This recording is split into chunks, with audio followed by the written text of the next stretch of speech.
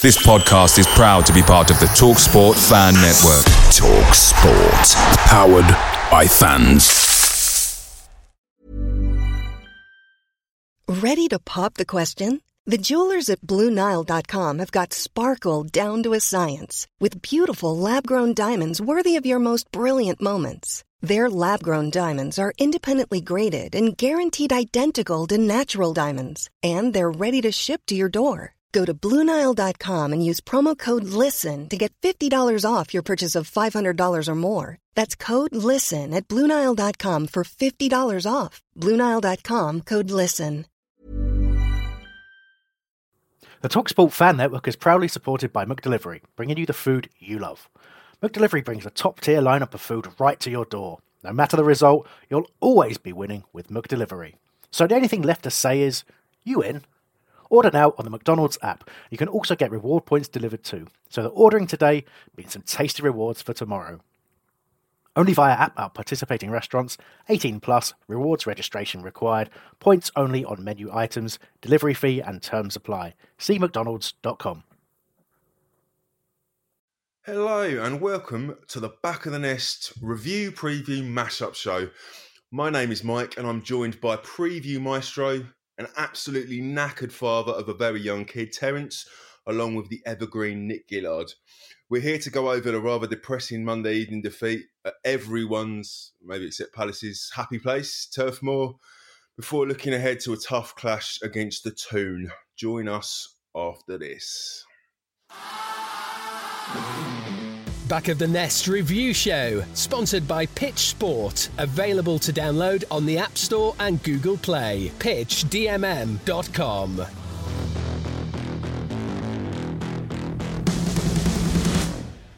So yeah, three of us got the short straw and we're covering the Burnley game for you. Terence, hello. Yeah, hello. And Maestro, I like it. Yeah, well, you know, I'll build you up and knock you down. Nick, how you doing? Yeah, we did get the short straw, didn't we? I'm not so sure about evergreen, more grey today, but yeah, I'll take evergreen. Good. Yeah, Hambo is very sadly off sick today. Might be because of his 9 weeks. He's 9 weeks now into his 800 calorie a day keto diet, and he's had no booze at all. So the thought of probably Terence cracking open a beer. What have you got today? I've got a beer called Ha Ha Ha by Tiny Rebel. It's a double oat DIPA, and it is on the eye it's golden. The taste is lemon and guava, and the nose is tropical sherbet. It's a shame Albert's not here. Fuck's sake. Yeah, well, I mean, the fact it's called Ha Ha Ha would be enough to annoy Hambo. Well, it's absolutely named for this review, to be honest, after that performance. So, yeah, fair enough. Yeah, fair enough. I would have aptly. I bought a load of Stenhauser from Aldi. I'm sure you can tell me how much on Untapped that's got, but what it actually tastes like is a bowl of shreddies. So, I mean, that tastes like absolute dirt, which is how we played yesterday. So I've put that away and I've got myself San Miguel. So you're stuck with me, Mike, presenting, but my very able colleagues with me. I'm going to talk you through the last few days at Palace. And we'll start off with Parish's interview, Parish's comments. And here's the man himself on refunds. We decided the best choice was to go with the season tickets, put them on sale. We were absolutely blown away by how well people supported that. Obviously, there had to be something, an imperative to do that, save your seat or all the normal reasons. What's important now is we start refunding the money as quickly as possible to people. So we've had a period of games that obviously people haven't been able to attend. We'll refund the money for those as we go through. People want to take the money back. That's absolutely their prerogative. They'll be able to use it as a credit. They'll be able to invest it in the academy if they want. They'll be able to give it to the foundation. And that will happen fairly soon in the next couple of weeks. And we'll do that on a rolling basis. But of course, now I'm very hopeful that we will be able to get some fans in the stadium. Let's say it was back to the original 6,000. With 12,000 people that have paid, you know, that's every other game somebody can come to. Of course, we'll refund them for the one that they can't. If there are more fans allowed in the stadium, then fantastic. Well, I mean, we know now that it's 4,000, so that'll be 1 in every 3. I think I'll get your opinion on this, Nick, because obviously you had a pretty bad time of it with trying to get your season ticket renewed. So what do you think of his comments this week? Yeah, it's hard for them, isn't it? Because they wanted to get the cash in. But I kind of saw mine as an investment towards next season. I had the money. I managed to get the money together, and now it looks like I'm not going to be able to pay on a month-by-month basis ever again because they've gone over to the new credit company to do it. It was money in the bank for next year, but so I won't be getting a refund. I certainly won't be investing in the academy. That's for certain. I'm not sure many people will. If we can go, we can go. Will is absolutely bursting to go to a game. I'm not sure how it will be with a lot less fans because that's part of the atmosphere, isn't it? It's part of the day. So it might be a bit sterile. My thing about it is they say you can do it if you're in a tier 1. I can't remember what order the tiers are, but if you're in the sort of lowest risk, are they only going to invite people who live in the lowest risk areas who they've got in their database to go to the games, or are they just going to get... Because people go from all over the country. I mean, you go from Hastings. I know people who go from Scotland to home games, travel overnight on the overnighter. So how are they going to stop people from high-risk areas going into the ground and passing things on to people who've gone to the game from low-risk areas? I mean, how do they organise that? Well, as a man that's sat and listened to TalkSport today while I was at work for many more hours than perhaps a sane person should, I don't think they've come to the conclusion on that yet. But what I did hear was Brighton are the only club that would be in Tier 1. So could be a state where it's only the Amex where there's any fans in the Premier League. I did hear, I also heard something about the fairness of it, that actually they might be better off not letting any fans in anywhere until fans can go everywhere because of the difference it makes to a team's performance if they've got supporters behind them. It's not fair if one team have got fans in and another team haven't. No, absolutely, yeah. I mean, he made some other comments. He made a comment on the academy development. Let's have a listen to his comments on that, and then let's hear what Terence thinks about it.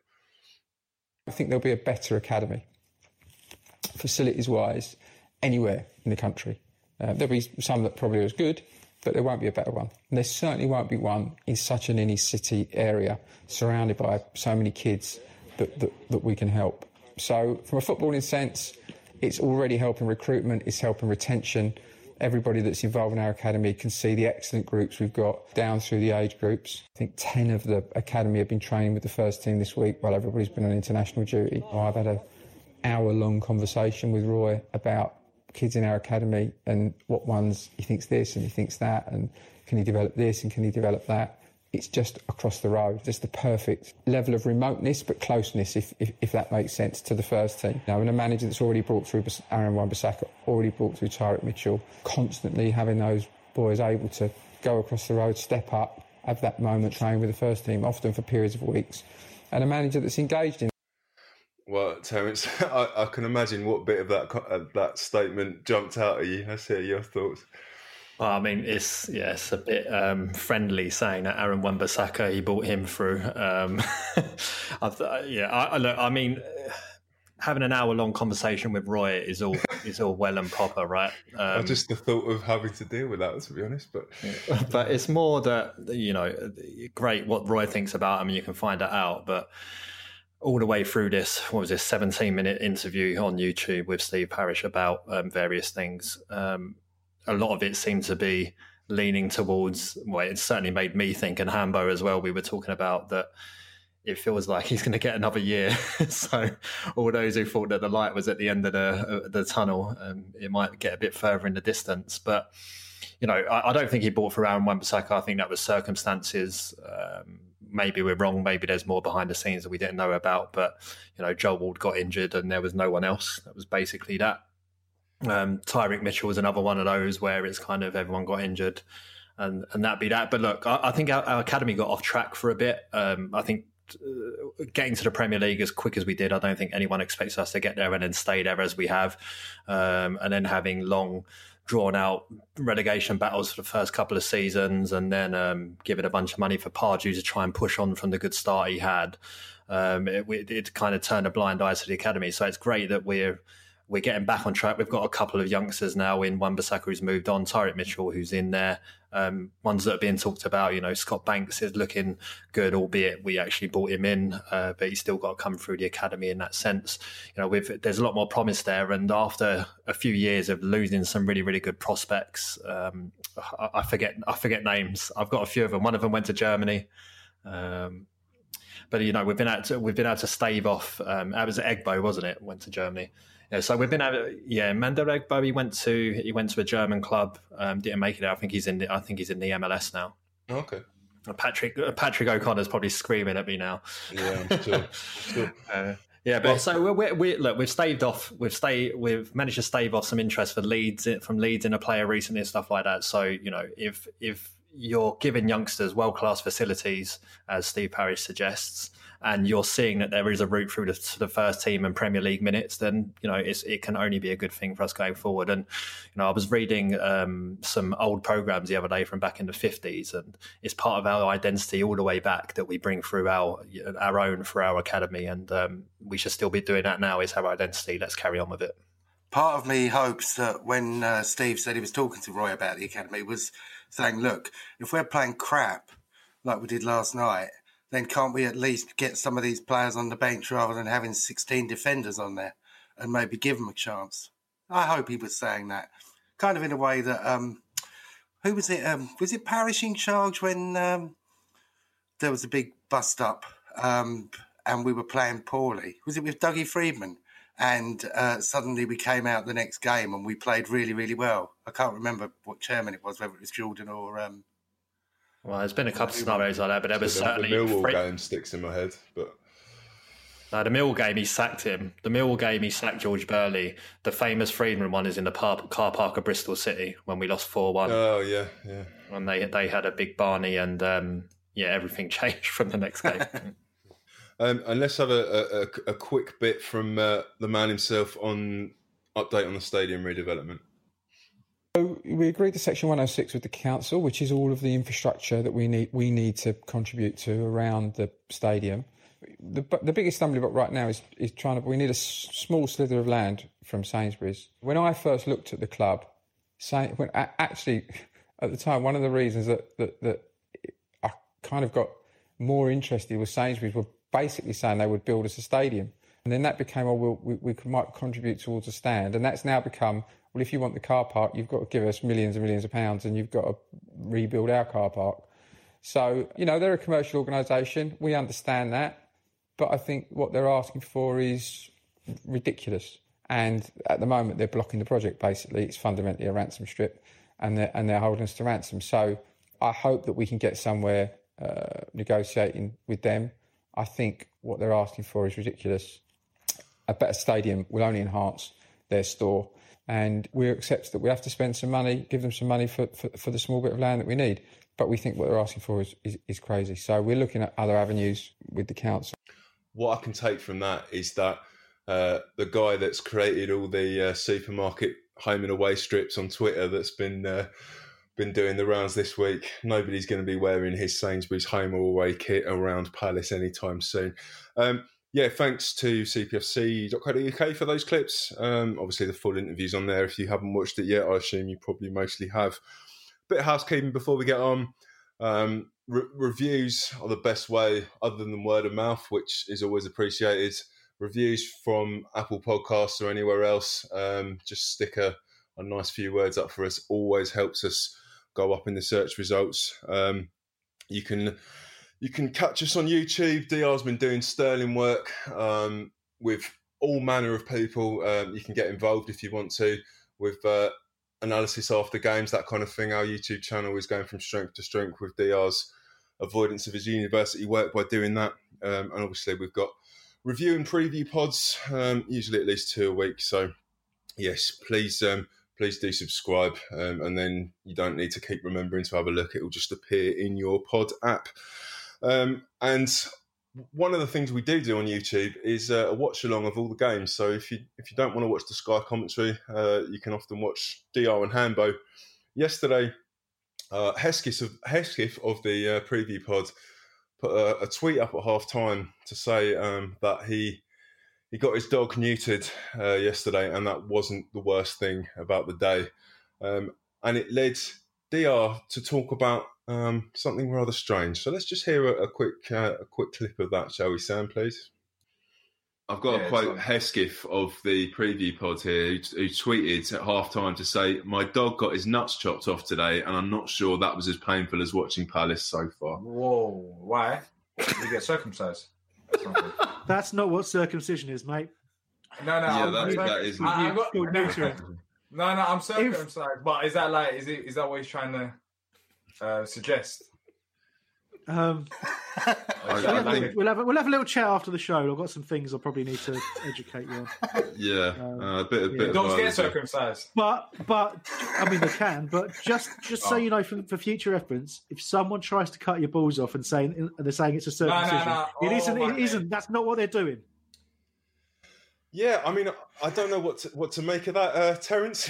Your thoughts? Well, yeah. I mean, as an uncircumcised male, I would be very concerned to find out that chopping my balls off would be what a circumcision was, to be honest. Yeah. But it's, just another one in the long line of DR-isms, isn't it? It is. If that clip Nick, are you a round head, or are you a... I'm not going to go into that, but if that clip isn't a reason to tune into the watch-alongs in future, I really don't know what is, because that's just gold, isn't it?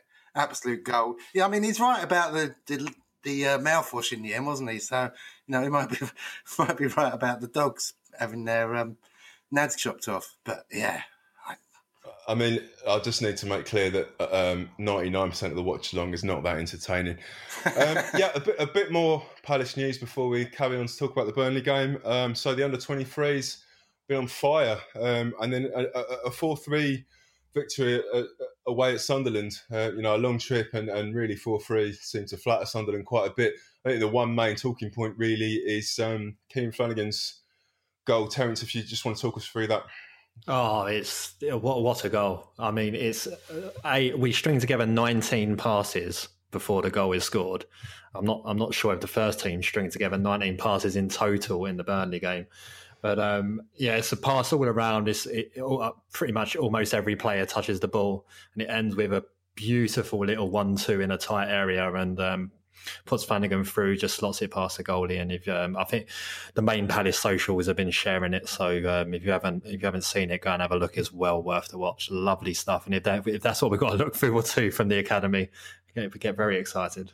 Yeah, absolutely. There's full match highlights on the Palace player as well, and then the women's team in the old Conti Cup, the Continental Cup, which I still don't really understand the rules for. So the London Bees, who have not been doing particularly well this season, I think they've been bottom for a lot of it. I think Charlton have managed to usurp them at the bottom of the Championship, but Palace end up with a 6-1 win after going 1-0 down. I think you just wanted to mention that the sending off, Terence. Oh yeah, I mean, we went 1-0 down to a beautiful goal, lovely little chip from about 30 yards.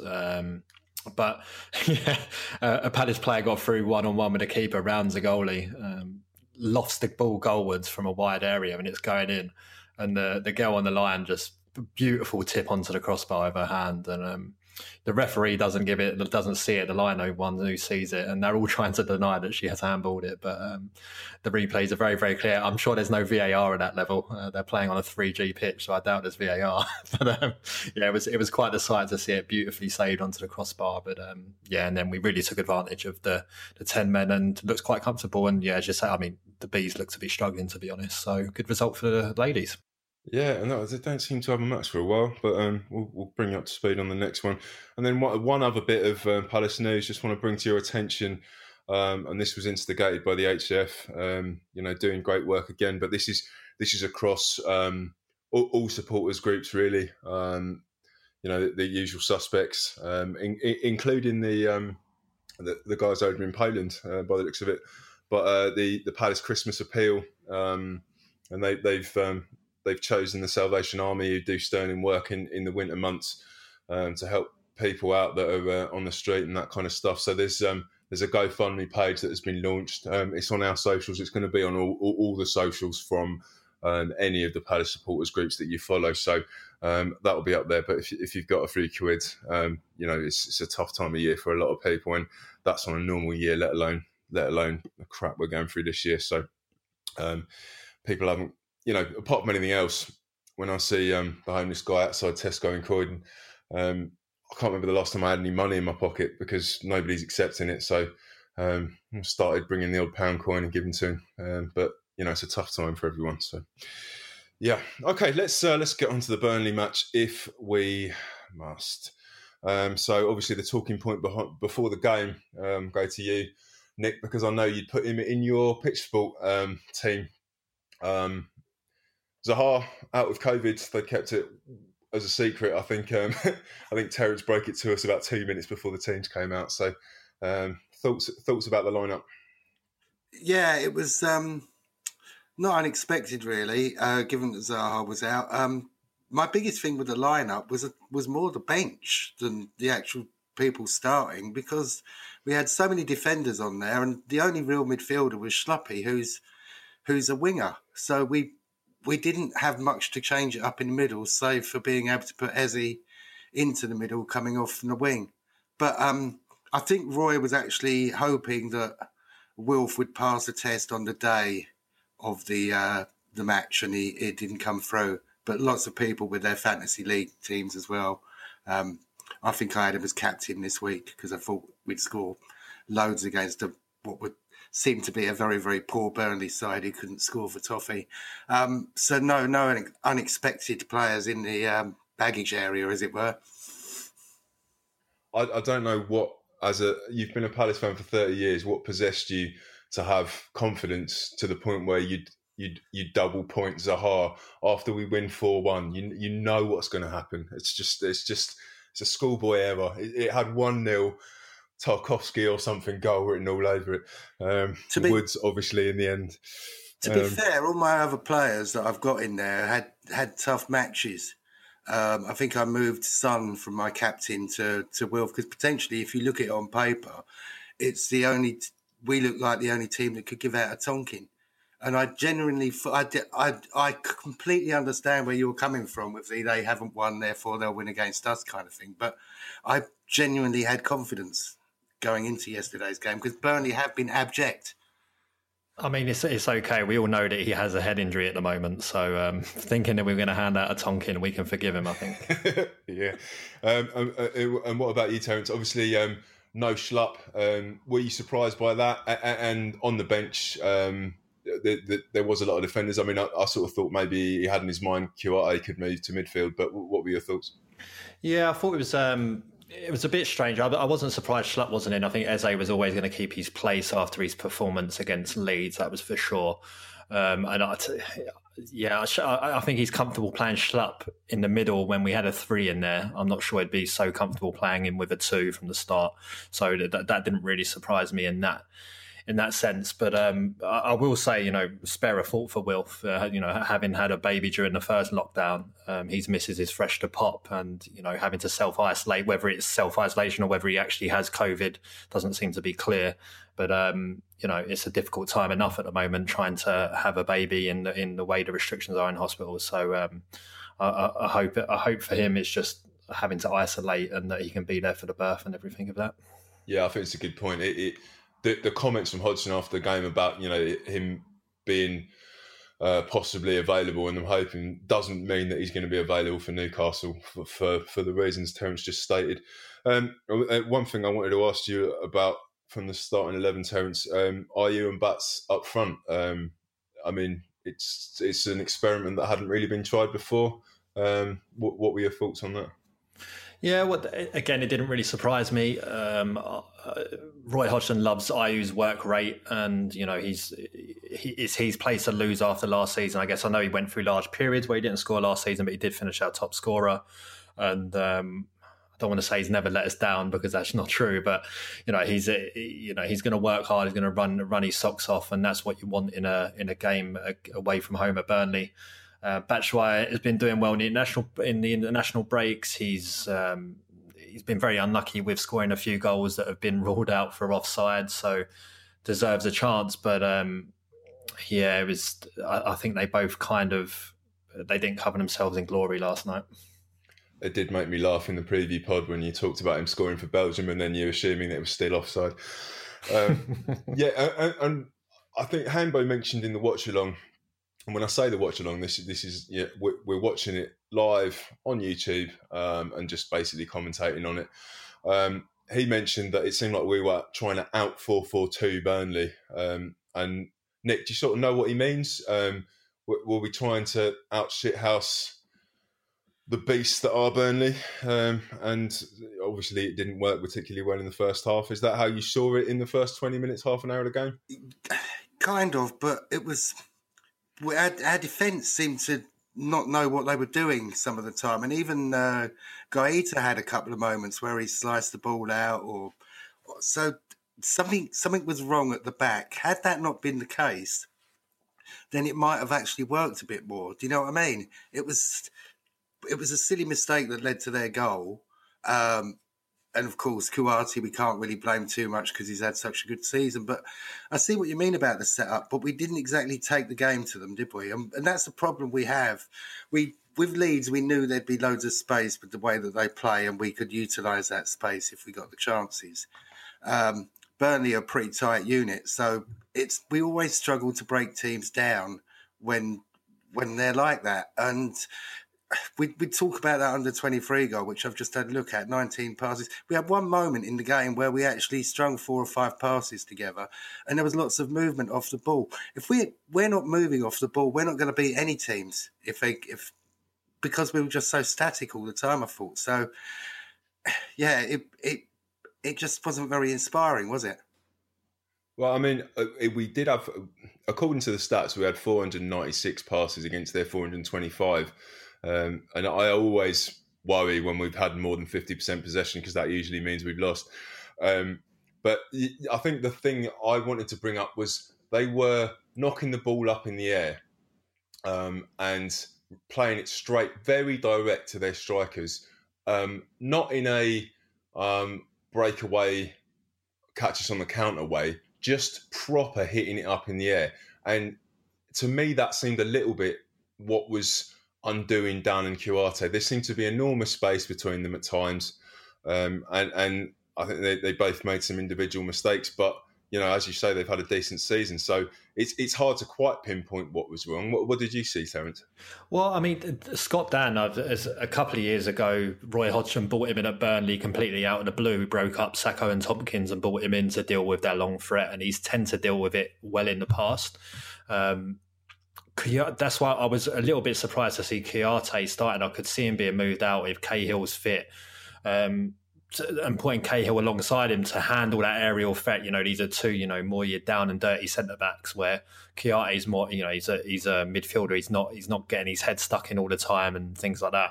So I would have preferred to see Cahill alongside him to deal with that threat. And obviously, it happened very early in the game that Kouyaté's misread that header and. So somehow the stats are charging Scott Dann with the error for the goal, but I don't think he can be held accountable for having his back to Kouyaté misheading the ball into him. But well, there you go. But Scott Dann's done well there in the past, and I think it's more to do with Kouyaté, and he's played centre back a lot this season now, particularly for his country as well, and he's going to be getting more and more used to the position. But I think in this sort of the way this game was, which is unusual to all other games we play, I think it was just a little bit too much of a step up for him. Yeah, interesting. I think you summed it up for me well there. It was different to, I think, any other game in the season, and probably different to what I expected Burnley to do. One point I will say, what I found really interesting watching the Spurs All or Nothing documentary on Amazon Prime. It's one in, I think it's either the last episode or the penultimate episode. One of the physio guys asked Michel Vorm in their lead up to the Burnley game and saying, who's the Dutch equivalent to Burnley? And Michel Vorm just laughs and says, what are you talking about? Like every Dutch team tries to get the ball down and play football. It is incomparable. There is no team like Burnley in Holland. Well, excellent. And as a man that's been to Burnley and played a gig there, there's probably not many towns like it either. So I just wanted to bring up Klein and PVA. I mean, we know what to expect for PVA. Klein, still a little bit of an unknown quantity, but looking at their heat maps for the game, basically the majority of their time was spent in or around halfway up the pitch. Have we got to the point where Hodgson is looking at overlaps from the wing backs as part of the tactics of going forward? And was it effective? Either of you have any thoughts on that? Yeah, I mean, it has to be with Ward and with Mitchell. It's not quite like that, is it? When you're playing Klein and Van Aanholt, they're both more forward thinking. They both have a lot of pace. They want to get forward, and they look a lot more comfortable doing it than Ward and Mitchell do. So you have to play them higher up the field, and it should be a good way for us to press onto teams. And we had more possession. We particularly in the second half, we had a lot of the ball in their half, so you'd expect to see them further up the field. But defensively, I think they're both Klein, even in his first spell when he broke through at Palace, wasn't that great defensively. He just had such rapid pace, he could often get himself out of trouble. And the same sort of goes to Patrick Van Aanholt as well. And in the modern game, I think you've got to accept that most fullbacks have those defensive frailties because they're trying to get forward so much. I mean, you can easily find clips of Trent Alexander-Arnold getting mugged off constantly. I mean, Zaha did it to him when we lost 2-1 at Selhurst last season. It just made him look like a fool defensively. So you have to accept those frailties exist if they're turning out further down the field and creating goals or scoring goals, as Patrick Van Aanholt has done in the past. So I've kind of got over his defensive frailties because of his forward-thinking output. And yeah, this is a good way. This is the way we're going to break down those two solid blocks of 4 or 4 and 5, as we saw against Burnley. Where you got one of the centre forwards dropping deep into that midfield as well every time we're off the ball. That's how you break these teams down. You create overlaps and underlaps, and we did it to relative success. We did create some chances last night, but we've still got a long way to go before we're at that 40% that Steve Parish talked about in that interview. We're 40% of what we can be, and that's true on the field as well. If we get towards that 100%, we'll be performing like Man City. Yeah, I mean that brings me really on nicely to the next point I was going to make, because I felt that Klein had another good game going forward, including a decent strike early on, but he was the outlet for Townsend. But in the second half, when we had all that chance, when we had so many chances, obviously we don't need to go into them. You know about them. If you listen to this pod, you've watched the highlights over and over again. Benteke's save from Pope, the one-on-one with Bats. We don't need to go over on another day like at Leeds. They might have gone in, but were we too narrow? Considering we had 2 effective wing-backs, were we too narrow in the second half? Were we trying to thread the ball through the eye of a needle? We were getting the ball to the edge of their box, but they just had 10 men behind the ball. Were we too narrow, or was there something else about it, or was it just not our day? It was one of those games, wasn't it, where it wasn't going to happen. I mean, you mentioned that save from Pope. That was incredible, wasn't it? Any other day, that would have gone in. And the miss from Benteke as well. Well, I'd say any other day that'd go in, but it's Benteke, so we can't do that. It's hard, isn't it? I'm just kind of questioning Batshuayi whether he's the right man for the job. I know he's the only one we got at the moment. He's scoring goals for Belgium. He's not scoring goals for us. I mean, what's the difference in the way we're playing that he's able to do that? Do we think? I mean, he's scoring goals. He's just offside. Yeah, and he was offside a lot last night, and I'm thinking a lot of balls could have been played in had he just stepped back a couple of steps, because he was in an offside position, and perhaps that's why the balls weren't being put in from Townsend. Well, I can give you one example of why he scores goals for Belgium and not for us is the chance that MacArthur flashed the ball across the penalty area, across the goal line, basically, and Batshuayi couldn't get on the end of it. When he's playing for Belgium, it's Kevin De Bruyne delivering that pass and not James MacArthur. I've got a sneaky feeling he would have been offside for that. I really do.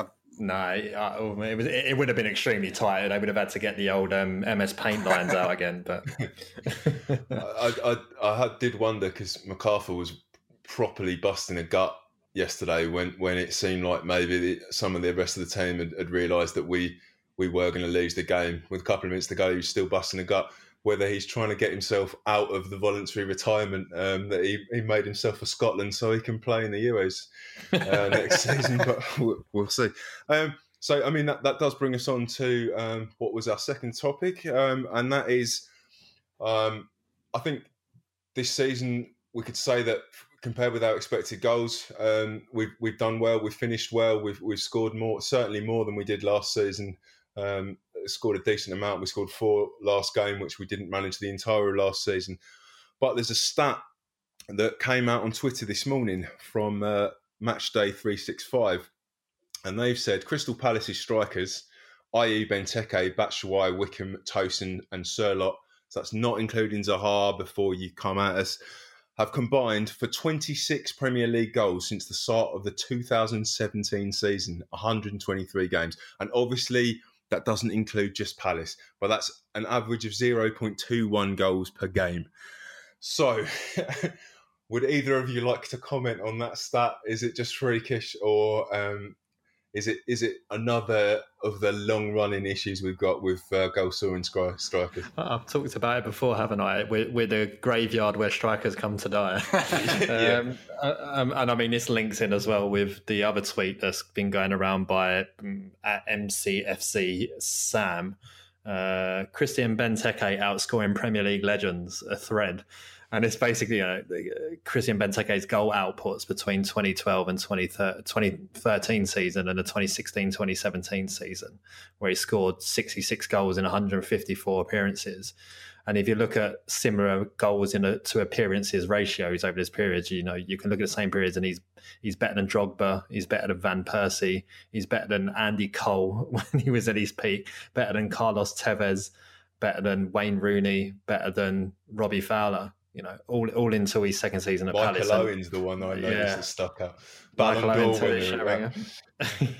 Well, yeah, exactly. If you look 154 appearances, Michael Owen scored 64 goals, Benteke scored 66 goals.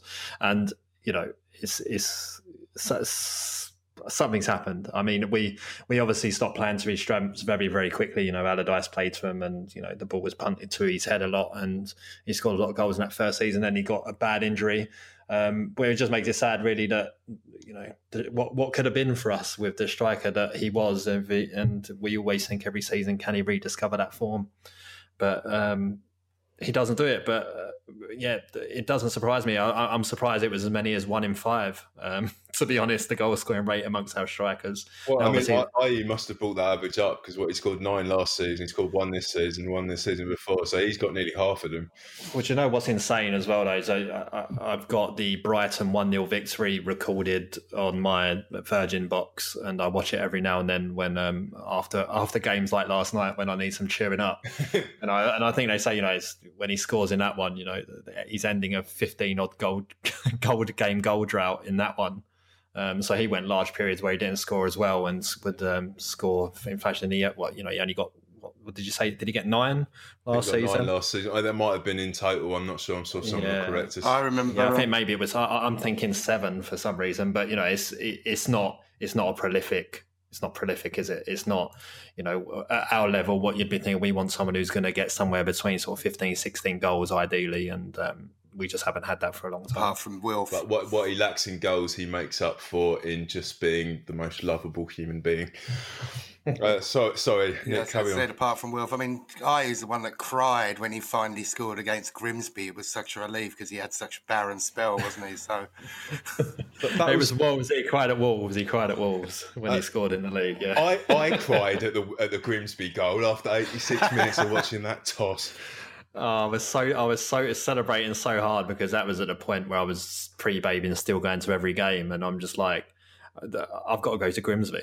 I've got to go to Grimsby on a Tuesday night, and I'm not as young as I used to be where that might have excited me.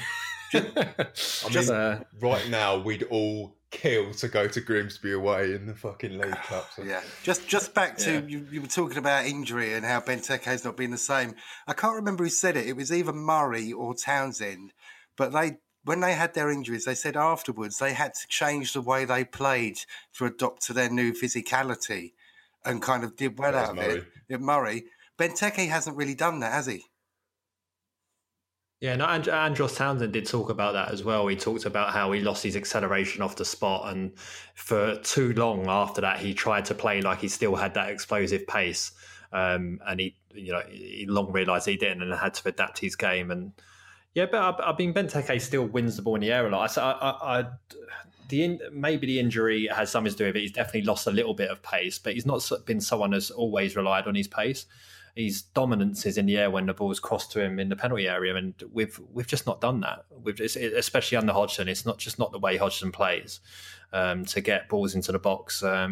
Although, ironically, the only time we ever seem to put high crosses into the box is when Benteke's not on the field. But that's a chat for another day, or a chat I think we've probably overdone, to be honest. Well, I mean, I can add something that we don't usually add. So, according to the stats on who scored, we made 24 crosses against Burnley, against their 11 against us. We had 15 shots, 10 from open play. Let's not talk about the dead ball stuff. I was annoyed that Townsend was taking it. I could see the reasons why. They obviously thought that Eze's way of taking things didn't suit against the tall Burnley defence. But the stats suggest that we did put in service yesterday. How many of those were whilst Benteke was on the pitch? I don't know. And what counts as a cross? I certainly don't remember 24. But, they played 83 long balls against our 49, and 48 of those were probably from Guaita. So the stats don't reflect what we all think. So something, perhaps it's the way, certainly Townsend put in a lot of crosses, but they tended to be from a starting point of inside the shadow of the 18-yard box, which is not what you traditionally think from a cross. You expect it to be from near the byline. So, Terence, you're absolutely right. I've done it to death, and there's not necessarily much point in talking about it again. But the only thing I wanted to bring up was stats on Batshuayi, who a lot of people said had a really poor game against Jay Rodriguez, who got man of the match, or as Eddie Howe kept referring to him, J Rod. So their ratings were quite similar, 6.5 against 6.27. They both had 2 shots. Their pass success rates were both around 80. Jay Rodriguez had 2 dribbles against Batshuayi's 1. Batshuayi actually won a couple of aerials and Rodriguez didn't. And they were both dispossessed 3 times. So stats, you really can take anything from them. Certainly from watching the game, it looked like old J-Rod considerably outplayed Batshuayi, but you can take stats to mean anything. So we're just going to end the discussion on Burnley with a quick comment, a quick remembering what was said in the preview pod. So producer Sam, would you kindly just tee up something that Terence said for me, please? I mean, we're 5 points off the top. We're 3 points off of 6, off of 4th. Sorry, so why not? We've been here before. We've been here before. We as soon as we start talking about anything positive, we won't win for 6 games or whatever. But our run of games coming up is favourable. If you're going into this, we don't play anyone really till the 12th of December. So Burnley, Newcastle, West Brom, if we found a way to get victories in all those games, we're going to be we'll be in the top 4 come Christmas or approaching Christmas, which is pretty mental. So, yeah, I mean, there was a point in the previous show where yourself and Heskis referred to Will finally getting his dream of Champions League football with us. Any comments before we move on?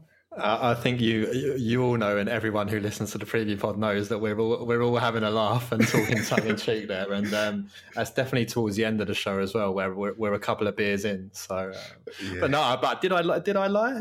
Our fixtures are were favourable, and we should have been good turning up to Burnley and expecting to win the game. And you talked about 15 chances.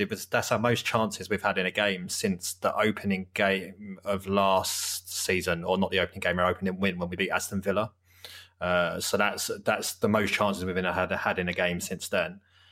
So we probably could have won the game, but the problem is, we set up to play defensively very often, but we have five clean sheets in our last 30-odd games.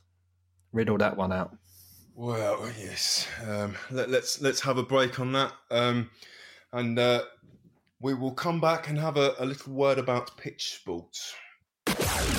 Back of the Nest, sponsored by Pitch Sport. Fun-time videos, choose your matchday squad, post-match ratings and much more. Available to download on the App Store and Google Play. PitchDMM.com. Mother's Day is around the corner. Find the perfect gift for the mom in your life with a stunning piece of jewelry from Blue Nile. From timeless pearls to dazzling gemstones, Blue Nile has something she'll adore. Need it fast? Most items can ship overnight. Plus, enjoy guaranteed free shipping and returns. Don't miss our special Mother's Day deals. Save big on the season's most beautiful trends. For a limited time, get up to 50% off by going to BlueNile.com. That's BlueNile.com. Away days are great, but there's nothing quite like playing at home. The same goes for McDonald's. Maximise your home ground advantage with McDelivery. You in? Order now on the McDonald's app. At participating restaurants, 18 plus, serving times, delivery fee and terms apply. See mcdonalds.com. So yeah, our sponsor Pitch Sport, they are a rather lovely app where you can choose your starting 11 ahead of the game, make your predictions, and then after the game, review players, and then see what the general consensus is. So Nick, can you talk us through who ended up being man of the match according to Palace fans, and how accurate were your predictions? Well, I predicted a 3-0 win for Palace, and I got the lineup totally wrong because I picked Wilf. Other than that, Eze got man of the match. Most people predicted a score of 2-0 to Palace, and only 29% of Burnley fans correctly predicted a win for them. So, it shows how much they thought they'd have. The good thing about it is you can rate everything from what you thought about the team selection, the referee, the manager, and the atmosphere. And quite obviously, the atmosphere is always going to be 0 stars. It's quite interesting. Well, it depends how good the person is with the audio, isn't it? It's all I give it extra atmosphere when they pull in like a cheeky comment when the goalkeeper kicks it out or something like that. You just hear the fans go, I'd maybe give him an extra half. I'd like to see the board that the bloke who does that has got in front of him. What labels he's got on all the different buttons, because obviously he's got to be pretty nifty to know when to shove in a your shit hasn't he? And whatever. Sorry, just got to keep Sam busy. You can also have mates on there. Now I'm on there. And you can link up with your friends. They don't give you easy codes. So I'm going to repeat my codes. Once you go on the Pitch Sport app and you want to compete against me, my code is ZSPZVW. That's ZSPZVW. Perhaps when I tweet out my squad selection for Newcastle, I'll actually put my code in. So, back of the nesters tweet it out. Do it. Yeah, and who was my your man of the match? Was Gyro. Gyro. Surprised he was bought off, really, because he's one of our creative outlets. He wasn't having his best game, but as he could have been, but I don't think he was up to what he was against Leeds. But then none of the team really were. We were too nervous. And Terence? My man of the match, it had to be Eze. I mean, he was, very forward thinking. There was a couple of times where, the easy pass was on for him to just play it in and hold possession and keep it on. But a drop of the shoulder gets him round some really good pressure, and all of a sudden it opens the field up for him. And I think there was quite a few times where, whether it was Ayew or Batshuayi, were caught on their heels from his fast thinking and firing passes into them to try and bounce it off of them, and them just not being prepared for it. So again, that I've talked about this on the preview pod, that will come with game time, that those link ups will start to work, we hope, as the season goes on. But yeah, he's just a breath of fresh air, and I just can't wait to actually see him in the flesh. Yeah, it's testament to him that I actually thought my man of the match was Townsend, but that's because I'm already expecting a high level from Eze even after a couple of games. So yes, a good point. Hang on, wait. Did you just say your man of the match was Townsend? Yeah.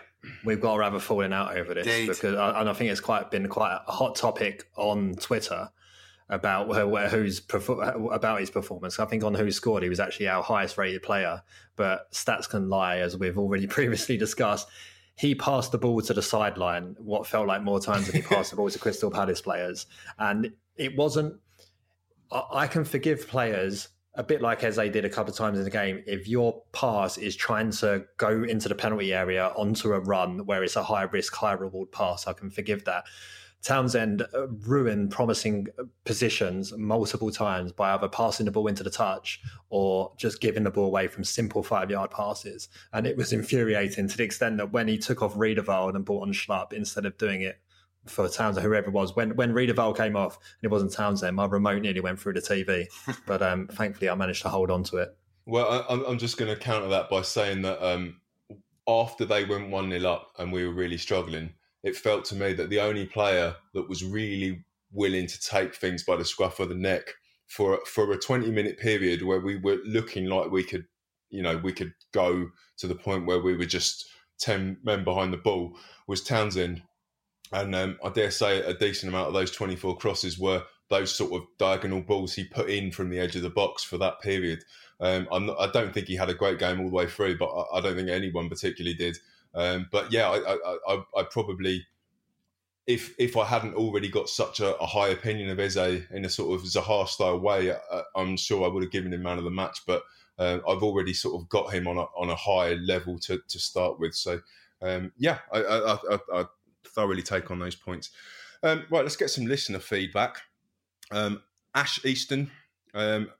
Some of this we've already covered, but very disappointing last night and proves we need to keep Wilf. On the goalkeeping front, why don't we catch the ball anymore? Up front, nobody looked like they wanted to be there. Defence looked the same. Well, let's just touch on the goalkeeping front. So Guaita's had a bit of criticism recently for some non-accurate balls, but is that because he's been asked to play long balls and is punching an issue, or is it just what he's comfortable with? That's what he's always done. It's not been a problem in the past. He'll claim it when he feels like it's right to do, but at the moment he's under a bit of pressure, he elects to punch, and that's just always the way he's been. And it's more of a European style of goalkeeping. So I've got no problem with it as long as he gets distance on it, like he so often does. It shouldn't be a problem. In defence of him, he did sweep very well last night, I thought, on a couple of occasions. He did, which was needed at times, definitely. From Bella Bite Me on Twitter, why the insistence on starting a toothless Ayew? If he's dropped, then this allows Eze to move centrally. Then with PVA or Schlupp for the left. Is Hodgson going to do that? Well, QPR fans, we've said it ever since we bought the player that is primarily a player that plays in the centre, but Roy wants him out on the left, and if what Roy wants, Roy will do. I can't comprehend why he'd do that, because seeing him I know on his heat map he drifted in a lot and he seems to do better there. Maybe he's trying to make him a more complete player by being able to play in many different positions. I don't know. But if he's better in the middle, bloody play him there. Because we got Schlupp. Schlupp can play on the left. I've got no problem with Schlupp out there because he's somebody who'll run with the ball and put the willies up anybody he's running towards. He really will. He's got the speed. He's got the burst of pace. So, yeah, it's beyond me why he's not playing in the middle. Putting the willies up, people. Excellent. Leif Anderson's forehead. I'd personally like to thank Roy and the team for that magnificent performance to put me in a great mood for my working week. Excellent. Robert Bailey has no thoughts that can be repeated. Fair enough. Jedi, can we bring back PPV so we don't have to watch that rubbish? Excellent. At Saber74, Si, do we think Batshuayi has been spending too much time hanging around with Benteke? His finishing is starting to look similar. Terence, is that harsh? Yes. I mean, is it that one he pinged in against Brighton from the offside position? That wasn't too terrible. I think he should have scored last night, but at the same time, Nick Pope's a fantastic goalkeeper. Sometimes it's all very easy to look at your own players and criticise, but at the same time, this is a man who's pushing for England #1 spot. He's a fantastic shot stopper and twice made himself very big to deny our 2 Belgian strikers. Yeah. Gary's asked him when we're announcing the shirt competition stuff. I'll do that in a bit. I've been told to read a statement out. So. And he's also asked, why as a club do we always seem to show such faith in players when they've clearly not been contributing? Benteke, Wickham, to name a couple. Well, I mean, Wickham, I'm not sure, comes into that because he's barely played. Benteke only came on for, 13 minutes. I'm not sure that's the case at the moment. I don't know what you guys think. I think at the moment, more than it has been the last couple of years, the players that have been doing best for us on merit are the ones that are starting. Yeah, I think that's right. I think keeping faith with Wickham was a lot more to do with off the field and his mental health and actually looking after him than actually his playing time and stuff like that. And he won't get another new contract now. He's got himself back on his feet. So expect Connor Wickham to go in this summer. Benteke, we need to retain some sort of value. He's big money on our cost sheet, so we need to try and get some sort of transfer fee for him at some point. And our cost sheet will look a lot better once we get him off with some money and get his wages off the weekly bill. That's for sure, especially for his outputs. But I think it's time for him to move on. I think it'll be best for everyone. Yes, yeah. A couple more. Frenchie, question on yesterday's performance. What the fuck was that? I think we've tried to cover that, but fair point, Frenchie. And then Greg Eggs, I really hope that's your real name, Greg. Playing too narrow again. Townsend always looking to cut inside on his left foot rather than using width. Eze doing the same. I think we've kind of covered that. Is Eze responsible for some of the narrowness? Absolutely, but then that's where Klein and Patrick Van Arnholt are supposed to do the overlaps, underlaps down those flanks. And again, I think there's still an element of learning this 4-4-2 in the way that we're trying to play it with the new personnel and making it work. I think if you look back to the Ruben Loftus-Cheek season, towards the back end of the season when it all started to click for everyone, we annihilated teams, and I think that could come further down the line this season. That we'll stick a few past a few teams, but maybe that's just a blind optimism. I like the positivity. I would hazard a guess that if it was Hambo and DR, it would be less positive. Right, let's have a quick preview on Newcastle. A team looking down the list of results since we've been in the Premier League. It's just up and down. In my head, we don't have a particularly good record against them. Particularly remember that 1-0 defeat. I think that was a couple of seasons ago. They scored with about 5 minutes to go. I think it was John Joe Sylvie. But yes, we've actually won 2 of the last 3. So what are we predicting in terms of how we're going to go about beating a Newcastle side, which I think is quite hard to understand what you're going to get from on a week-to-week basis at the moment?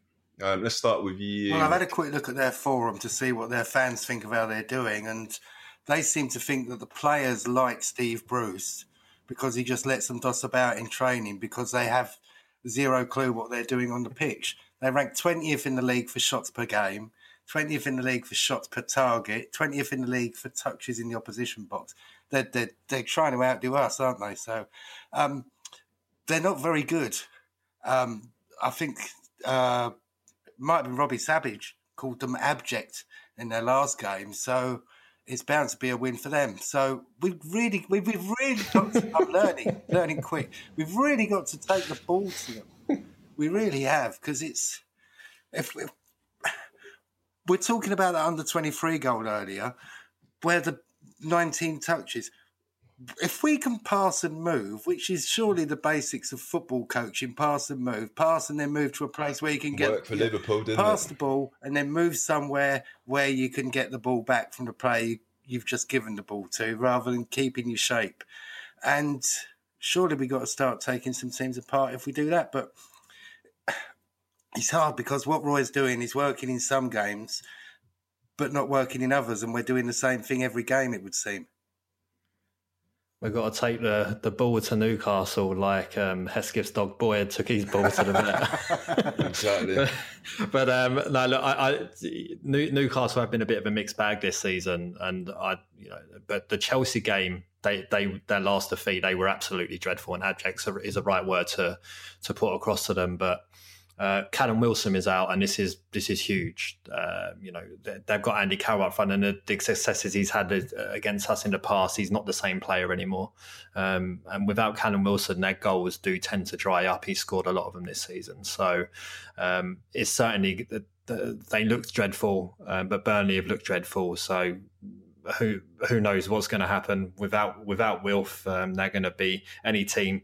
Eddie Howe talks about it on Sky Sports last night, saying when you go against Palace when Zaha isn't playing, you notice the difference. So they all know that it's a little bit easier. So Newcastle will be all week the short week that we have, talking about how Zaha's out. This is our opportunity to get things back up and running. So who knows?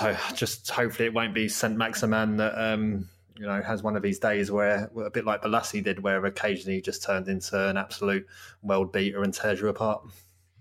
I mean, to me, it's got Andy Carroll written all over it, because Andy Carroll light Jay Rodriguez tore us apart yesterday. Obviously styled himself on Andy Carroll from about 2016. That Andy Carroll's world beater was probably the last goal he scored, and that was against us. So, I've got fears of another 1-0. But what do you think Roy will have learnt from the Burnley game? What would you like to think he's learnt that will be done differently? Well, I don't. It's two completely different opponents, I think. So I'm not sure he'll learn anything differently. Whether it gives him an excuse to, MacArthur was a bit below par, so maybe you can get Kouyaté into the midfield finally, get Cahill alongside Dan in defence. We might see some shifting around there, because you've got to think long term. He's going to want Cahill in that back four. So maybe, especially with the lack of clean sheets we've been having. So, if you look at the clean sheets we have had, of those 5 I was talking about, 4 of them were all in a row, wasn't they? Or at least 3 of them in the 1-0, 1-0, 1-0s just before the first lockdown. And Cahill was instrumental in those games. So you've got to look at getting Cahill back into that back four. So potentially that could happen if he's fit enough to do it. Does Joel Ward come back in? I don't know. I don't think against a side like Newcastle, maybe more against a side that is a bit more attacking, you maybe would see that. But I don't think he's emblazoned with options at the moment, is he? He's pretty much going to have to be the same team, maybe with the odd tweak here and there. But other than that, it's going to be a 4-4-2. It's going to be Eze. It's going to be Townsend, very likely. And we go again and see if Batshuayi can finally get on the end of something legally. Well, I'm hoping that whatever tactic was used for the corners for Burnley is abandoned, and we go back to Eze, who looked so good with dead ball situations against Leeds. I think we'll probably leave that there, unless you two want to mention anything else about Newcastle. No, I'm just gutted we can't be there. I know a couple of Newcastle London fans, and we'd be drinking with them before the game and stuff like that. So gutted still, as always, that we can't be there just yet.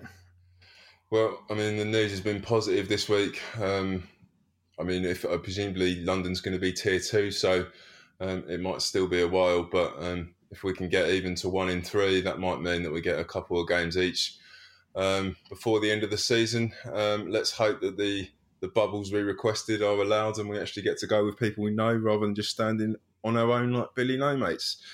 So, what you've all been waiting for, and what I really don't understand, is the results of the competition that was put on Twitter. So, I'll read a statement from our patriarch, Mikey, producer Mikey, who's not producing today because it's Sam is. He decided to copy, I think it was Tesco's idea. So he's written this as though it was a police statement. On the 10th of November, we launched a Twitter competition. All we asked people to do was quote retweet on one of our tweets. The tweet read, quote tweet this tweet and get 0 likes, 0 retweets and 0 comments by 10 p.m. tomorrow, and you'll win this season's home or away shirt. We had hundreds of responses. Most people were taken out of play by other entrants liking, commenting or retweeting their messages. However, we did have some winners.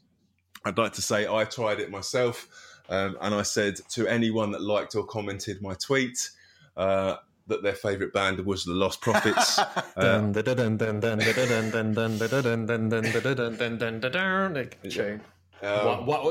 one and only. Yeah, that one. Shinobi versus Dragon Ninja. And Mark Drew, a long-term listener, liked my comments. So you are indeed a Lost Prophets fan, sir. Someone else said you're a fan of Jimmy Savile. If you like this, within seconds, someone had liked his tweets. So that was the kind of tactics people were doing. People were retweeting I themselves. even set up accounts, blocked Back of the Nest, blocked anybody to do with Back of the Nest, and retweeted it. And still, somebody managed to get through, even though I had 0 followers. I don't know what the score is there. I believe if you blocked the Back of the Nest account, that wouldn't have worked because Mikey looked through, and if you couldn't see it, then it wouldn't have worked. I would have unblocked it with an hour to go, though.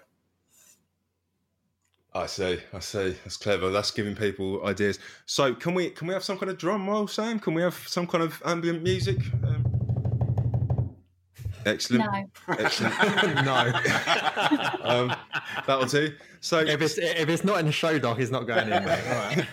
So the winners of 3 shirts, and apparently this is quite specific as well. Please email hi@backofthenest.com. That's hi@backofthenest.com by 8 p.m. this Thursday with your shirt preference, size, and address, and we'll arrange for these to be sent out. I don't know what happens if you reply at 2001. But can we make that clear that it is high as in HI and not HIGH? Yeah, that gets you in hello.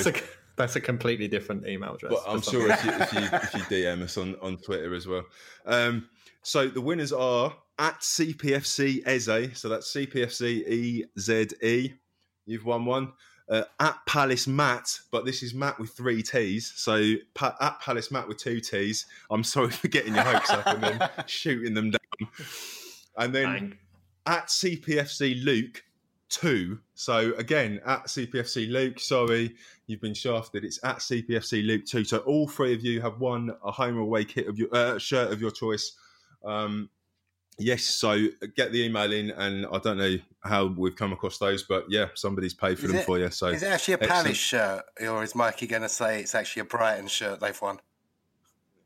No, it's a proper Palace shirt. There's more here. We're aware that people did enter, but had certain privacy settings enabled, which meant we were unable to verify their tweets. At exactly 10 p.m. on the 11th of the 11th, 2020, we recorded ourselves scrolling through every entrant visible to us and found the 3 winners. The people who had these privacy settings turned on, unfortunately, did not show on this list and were therefore not considered as winners. If anybody would like to see this recorded evidence, please email hi@backofthenest.com, and we're happy to verify the steps we took to ensure this competition was 100% fair to everybody. And this statement shows that this is more airtight than either my divorce statement or the time I got arrested.